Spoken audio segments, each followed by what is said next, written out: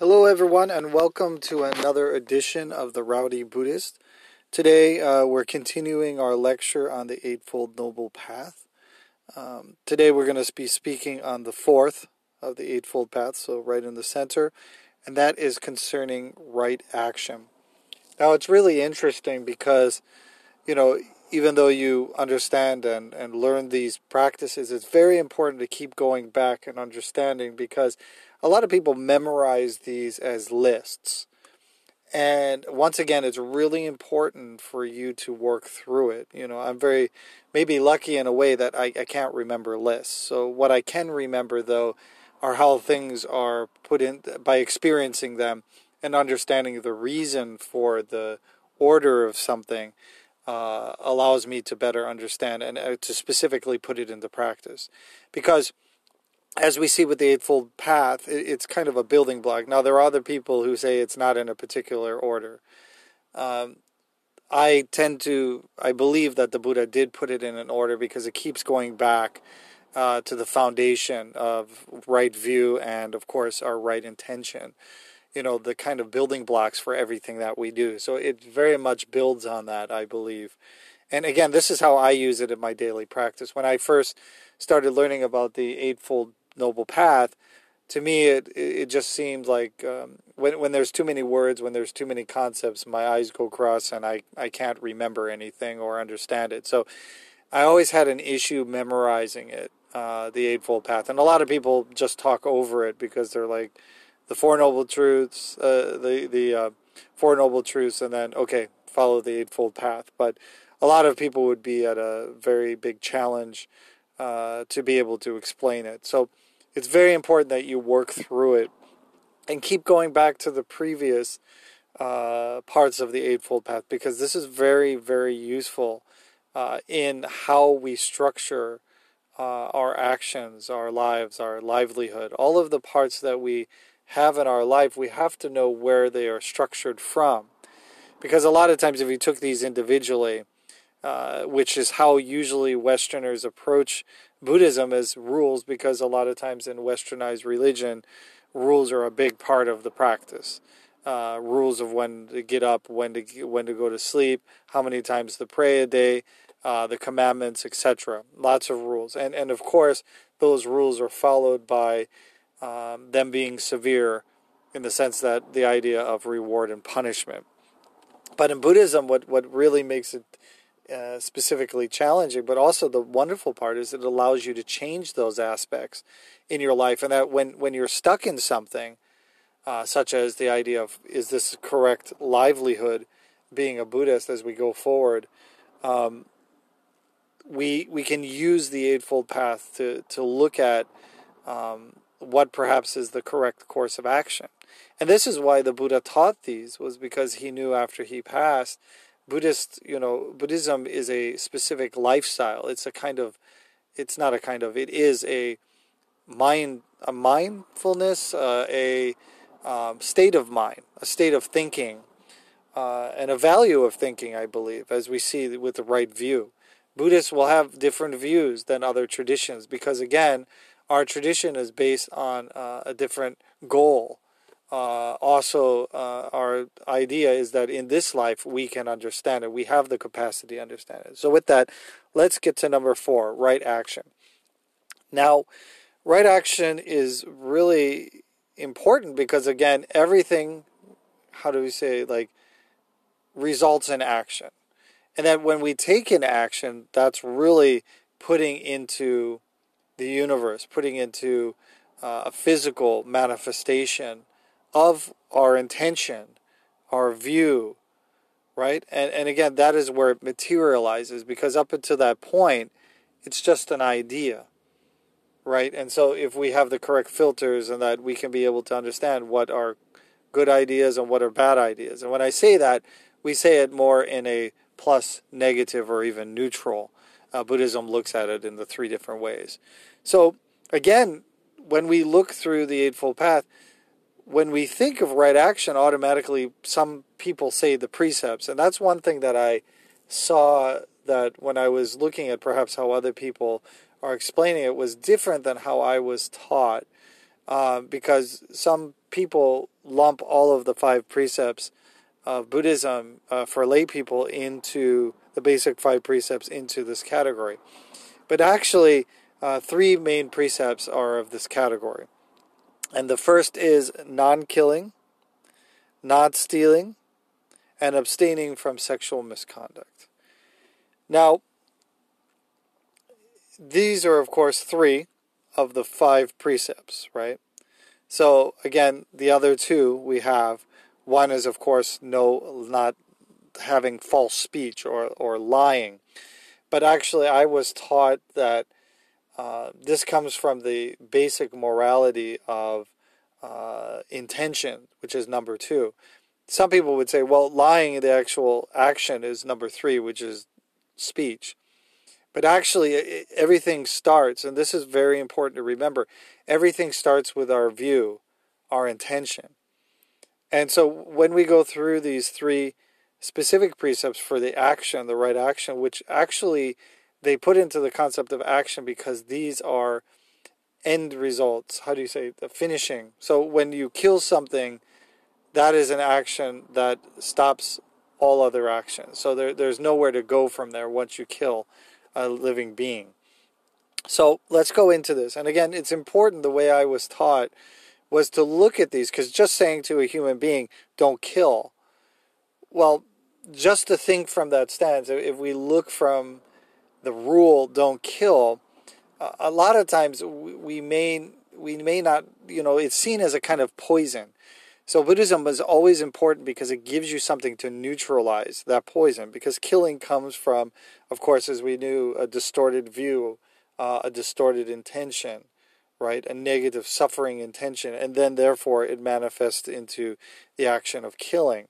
So when we say to abstain, to not kill, the kind of medicinal side of that, of course, is the idea of compassion, right? Loving kindness.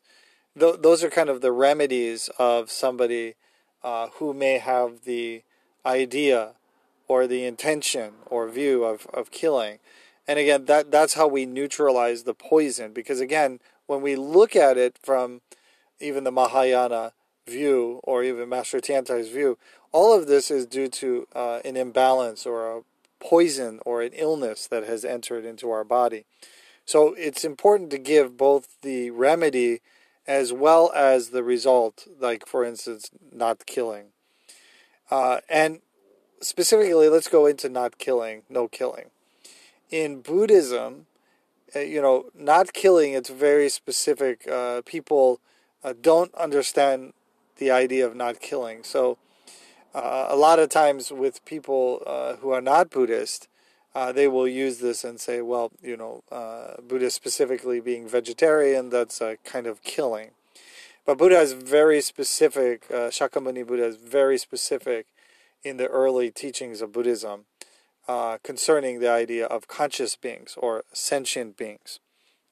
And so that means beings that have cognition and are have some emotion or feeling.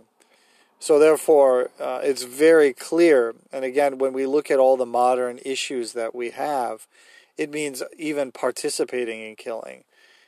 So therefore, when we look at something, we understand that killing is against our nature and the nature of all beings who are conscious or alive, in the sense that they fear death. And so therefore, if we have the idea of compassion, we'll understand that idea both through empathy and through the way we live. So therefore, we come to the natural state of not being able to kill. But again, this goes back to the first and second of the Eightfold Path. So we always go back to right view and right intention. Okay? Now, that's really important, because when we look at something, just to label a rule, the Buddha really wasn't into rules. Okay? What he was into is that we wanted to know the idea of cause and effect. So we know that if we have a perverted view, if we have perverted intention or understanding, then, or even the idea of morality, which is where morality is tied to even intention, as the base of morality, we will, of course, cause suffering for ourselves and for others. And the second one is non-stealing, not stealing. That means cheating or taking. And the opposite of that is, of course, giving. The first of the 6 paramitas, gratitude, ofuse, giving without the idea of receipt. That means that we have an overall connectedness to all beings. We understand that beings and ourselves are not separate. So when others prosper, we prosper. So therefore, we all ultimately want others to be successful, want to be prosperous. And that is, of course, our basic view and intention that we have in Buddhism. Of course, going back to view and intention. And also what it means is, in this is the ultimate of course, manifestation of morality in its purest form. Because one that abstains just because they don't understand is still within ignorance. So the Buddha wants us to grasp in our life, not just saying don't do that, but understanding. And again, how do you say, not fixing, but nourishing and giving medicine and healing perhaps our incorrect view, our incorrect intention. And stealing for Buddhism means, of course, the idea of self and others, as I just stated, or the idea of gain and loss, which of course is dualistic and attached to the ego. So we as a Buddhist, a lot of times, that's the idea with giving, is knowing that you do not own anything. The I doesn't own anything. So it's interesting. A lot of people I know have come to this realization in their life. And they're some of the most kind people, and that they're always wishing to, within a situation, reading the situation, feeling the situation, and wishing to share with other people. It's really touching, because a lot of times in of course, modern times or in the modern thinking, people think of how much they can get. So they would, of course, they keep a good amount for themselves, but only give the extra to others. And the third is, of course, abstaining from sexual misconduct. Now, Buddhism, as we talked about in the precepts, previous podcast that I did, early Buddhism doesn't really talk specifically, even though it does for the clergy, concerning, like, for instance, sexuality, etc. There are some references, of course, to specific aspects of, again, taking something. That means not respecting the nature of the sentient being, of the other as oneself, and understanding the basic concept of interdependence. It comes from greed, hatred, and ignorance. And of course, the remedy for this is honesty. And that means having a positive idea of loving kindness towards another being. That means respecting their nature. And it's interesting that a lot of times, as I stated, from a Buddhist point of view, abstaining from sexual misconduct means that, of course, the coming from one's view or intention that they are more important than another, causing another being suffering, right, because of one's grasping or desire. That, of course, is the basis of the idea that we, in the Four Noble Truth, that suffering is something that the pit that we're wallowing in, and the Buddha's enlightenment allows us to gain ourselves, to help ourselves, to be that spider's thread in order to allow us to take ourselves out of the pit of suffering towards the mountain of enlightenment. And, you know, when we think about this, it's really essential, because when we either invest in the proper and understanding, proper view, proper intention of Buddhism, and that we are mindful, and of course this is where mindfulness and samadhi come in the idea that we are aware of it, and that we consider our actions, right? And that we consider our view, our intentions. That is what makes the practice of Buddhism different. Not just simply following rules for one's ascent into heaven, but actually as understanding why we do and don't do something. And then, of course, with the idea of awareness, mindfulness, and concentration, we can see deeply into action. So therefore, we lessen our suffering and others, and we create the merits and virtues that are necessary for attaining enlightenment. And at this point within the Eightfold Path, it's important to understand that there are three kind of subcategories that all of these 8 are contained in. And we'll go into that at the end specifically. But the one that we're looking at here is the idea of virtue. And that this is Shila. So there are virtue, concentration, wisdom. So Shila, Samadhi, and Pana. So, or Prajna. And this idea of Shila, or virtue, is, of course, right view, right effort, right mindfulness. In this idea that we work through by having the right view, that means that we need to have understanding. So Buddhism is not something that you do without using your understanding. So therefore, a lot of people are stuck in the concept that by simply doing meditation, one is a Buddhist. But that also means the idea of holding the precepts. Now, another thing that you may be saying, a lot of Nichiren Buddhists follow this podcast, and of course I am a Nichiren Shu priest, that we uphold usually the most highest, which is called the Dharma Chalice precept, which is to uphold the true teachings of the Lotus Sutra, based as the Buddha's final word and a true state and a true mind. However, we as practitioners, that what falls under that, it doesn't mean to remove the idea of the precepts, because the Buddha understands our capacity, and so does Nichiren Buddhism, that within this life, as we use the practices that we have to create concentration and mindfulness, then invigorating ourselves into positive mindfulness, of course, happy in the idea of inspirational thinking, positive thinking, in accordance with the Dharma. That means perfecting, purifying our views, our intentions, which of course are contained with the Eightfold Path. It's really essential that a lot of times people will feel that early Buddhism contradicts the Mahayana, or Theravadan Buddhism contradicts the Mahayana. But these basic stances of Buddhism are very, very useful formulas and teachings. And Nichiren Shonin talks about that. That even other teachings, like in his time period, that had Confucianism, and that Confucianism taught a basic morality within society, right? That these kind of teachings were essential for people to be directed towards Buddhism.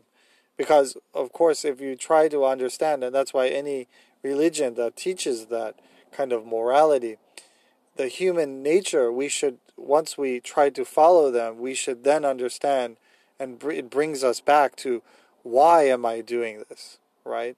So again, sometimes people enter a practice not because they're thinking about, first of all, other people. They think about themselves. But that, of course, heals and morphs into the idea of compassion, or the idea of even morality, that one does morality for the benefit of heaven in the next life.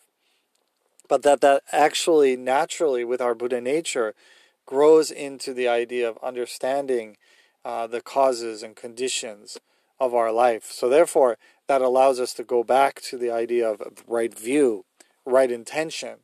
And Buddhism, especially in early Buddhism, allows us these formulas in order to go back into that. And again, in the Mahayana, they simply add, in a way, the Mahayana, the 6 paramitas become a kind of another understanding, another way of explaining the aspects of the Eightfold Noble Path, which I thought was very interesting. So they all tie together. And, when we understand the Eightfold Path in the idea of beginning with our intention, with our view and then intention, it's fascinating because in the last A couple of weeks I've been rereading the Sutra of Innumerable Meanings, which is the opening sutra of the Lotus Sutra. And it's really fascinating because the first one is the idea of virtue, which of course virtue comes from one's view. That's the way Buddhism looks, that one, just by doing good deeds, because one, has to, such as somebody used the example of a baby. A baby, of course, doesn't break these precepts, a newborn baby. But then again, also, they don't have an intention. They just don't have the physical or capabilities of participating in any of these things. But that doesn't mean virtue. So the Buddha's virtue that we look at, the virtue in Buddhism means to be cognitively aware. Same as our idea of karma. Karma isn't just something that happens to you. In Buddhism, karma is very specific towards the idea of cognizant action, where one, uses their view and has the intention to make an idea, to do something, to take an idea, a view, and put it into action. That then becomes karma in Buddhism. So when we look at this, of course, as you see, there's one precept that is not in that list so far. We have abstaining from intoxicants. And again, that comes into, of course, intoxicants, you have to think about it in a logical way. Intoxicants affect what? It affects our mindfulness. Okay? So that's why if you look at these things, it's very important to understand why are they inserted into those particular aspects of the Eightfold Path. And again, working through each issue. So when you have, and the more you use this, the better you'll get at it. So that's why take this immediately, try using it in your daily life to see what is your true view, what is your intention. And a lot of times it's important that we understand right view, as we stated, comes sometimes from the image of the Buddha, from the physical manifestation of the Buddha, because it inspires us that we know that this is possible. This is not just an idea. This is actually a practical application in our life. And that's what the Buddha gives us, and that's why the Buddha is so inspirational. So that when we do an action, and this again, it comes to the concept of karma, it means that it is based in view and intention. I want you to think about that, be aware of that, meditate on that, gain insight into that. And then if you look at that with the third being right speech, means that usually the first issue that it comes from, the first karma, many of karma comes from speech rather than body, because the brain, people don't have this connection to view and intention.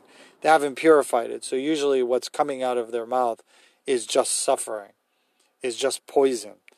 And again, even before we get to action, the action precedes the action is, of course, view and intention. That's why we hold Namu-myoho Renge Kyo. That's why we uphold the sutra. That is the idea of the diamond chalice precept that I spoke of. That by upholding the Buddha's teaching, naturally, and again, it's important that it isn't all in your head as well, that the inspiration we receive from the Buddha is what inspires us to the right view. That actually, and this was what the Innumerable Meaning Sutra was saying, was that by simply being with the Buddha's teaching, being in the vicinity of, and especially as Nichiren Shonin said, upholding the text, the title of the Buddha's true mind, Namu-myoho Renge Kyo, the title, Myoho Renge Kyo of the Lotus Sutra, we can naturally correct ourselves, naturally correct our view, naturally correct our intention. So there's a few different aspects, the emotional aspect, of course, conscious aspect, physical aspect, etc.